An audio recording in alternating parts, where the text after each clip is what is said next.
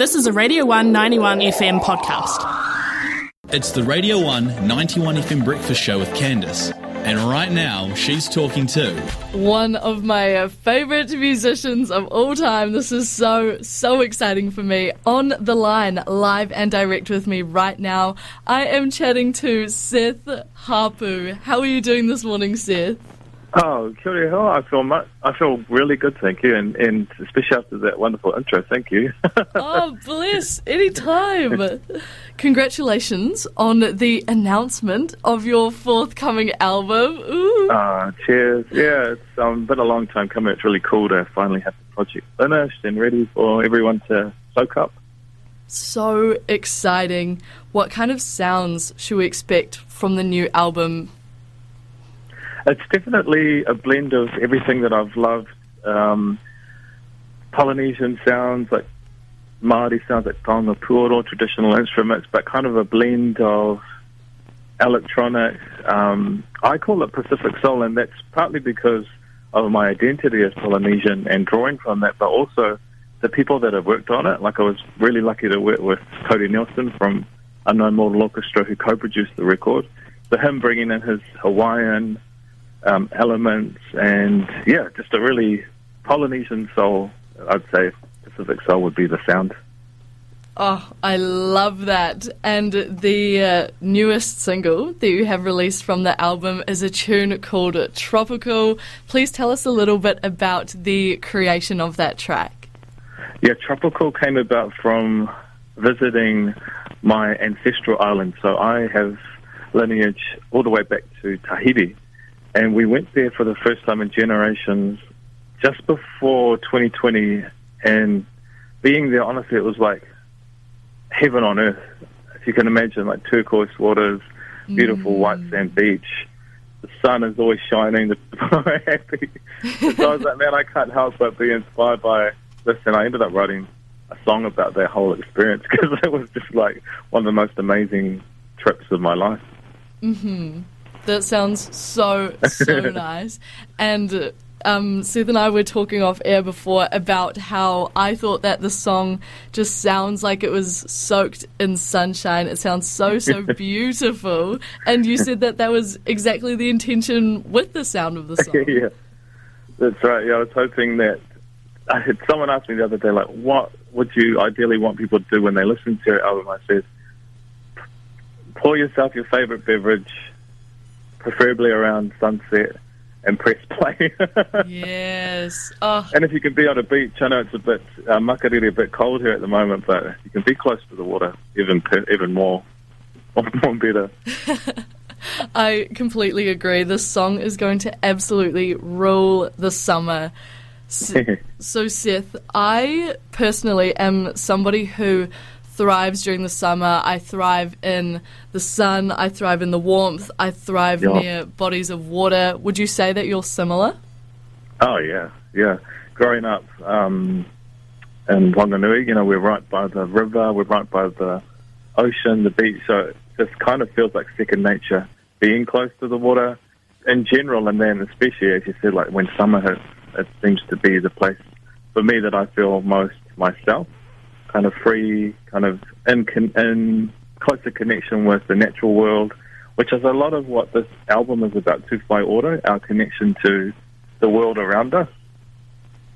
And how do you sort of keep up the motivation to write soul, light up music during the winter when it's dark and it's cold and it's grey and you just don't want to leave your house? How do you keep the spirits up in your music?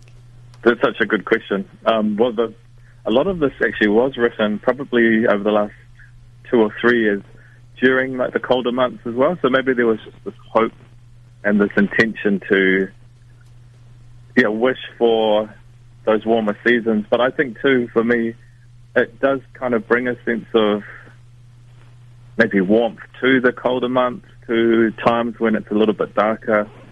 And I think that kind of aligns with that matariki as well, which is why I chose to release the album during this season, kind of thinking about our hopes for the future, but reflecting on the past and being present in the moment. Do you normally plan your releases with the seasons and the kind of vibe of life in mind, or do you just release them when you feel a calling? I reckon when it just feels right, eh? I mean, probably a lot of creative people can attest to this, like, when you're in that creative space, part of it is just allowing whatever comes to come and not being too boggled down by anything external. And so for that process, it was allowing kind of time not to be too much of a restriction, but more so prioritizing that creative freedom to allow the goods to come. And how do you go about combating writer's block when it does come about? Yeah, great question. I reckon for me, it's just trusting in whatever that could be, because it might be that for me personally, I needed to take a break from it to allow some other piece of creativity to come through. And I never discard anything I do. Like, I might have come up with a lyric or a small melody and then nothing for like a year or so. But then you can kind of come back to it. Perhaps another idea that you've come up with ends up really gelling with that. So I reckon just, go with it. It's good to have breaks. Personally, I love to have a little rest in between all the creativity, just to breathe and like soak it up. So yeah, I roll with it. So sick. And I feel like being a creative person as a career can almost create a little bit of pressure, because, you know, when you start relying on creativity to be your primary source of income, you can sort of... Do you ever start to force creativity sometimes, or is that when you call it quits for a break? Excuse me, sorry. I think that, I've tried to... This is how I say it.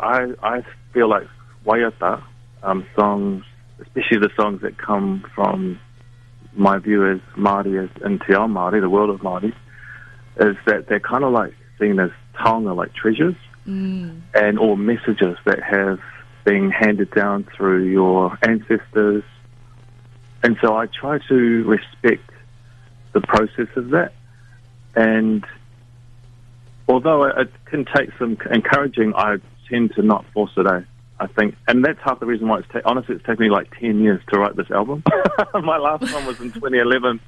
So if that's any kind of testament to the kind of time I take, it's taken me like over a decade. But I think at the end of the day, you know that you'll be proud of what's coming out, and you know that it is mana enhancing and it is reflective of the kind of work you would want to put out.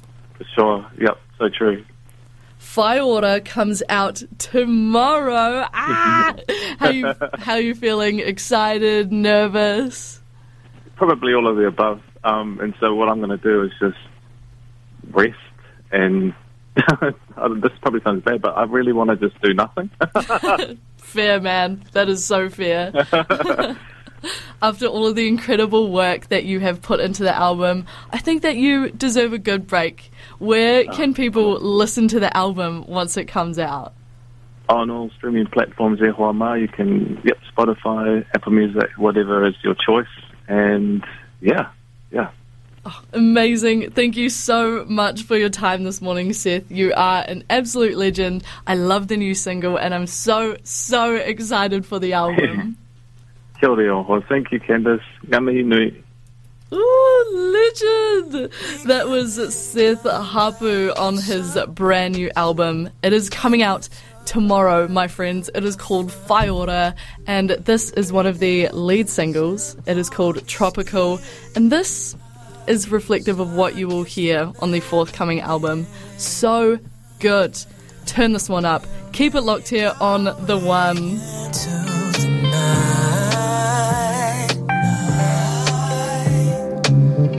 Just like the island wave life. Tonight is feeling tropical. Like anything is possible. Tonight is feeling tropical. Like anything is possible.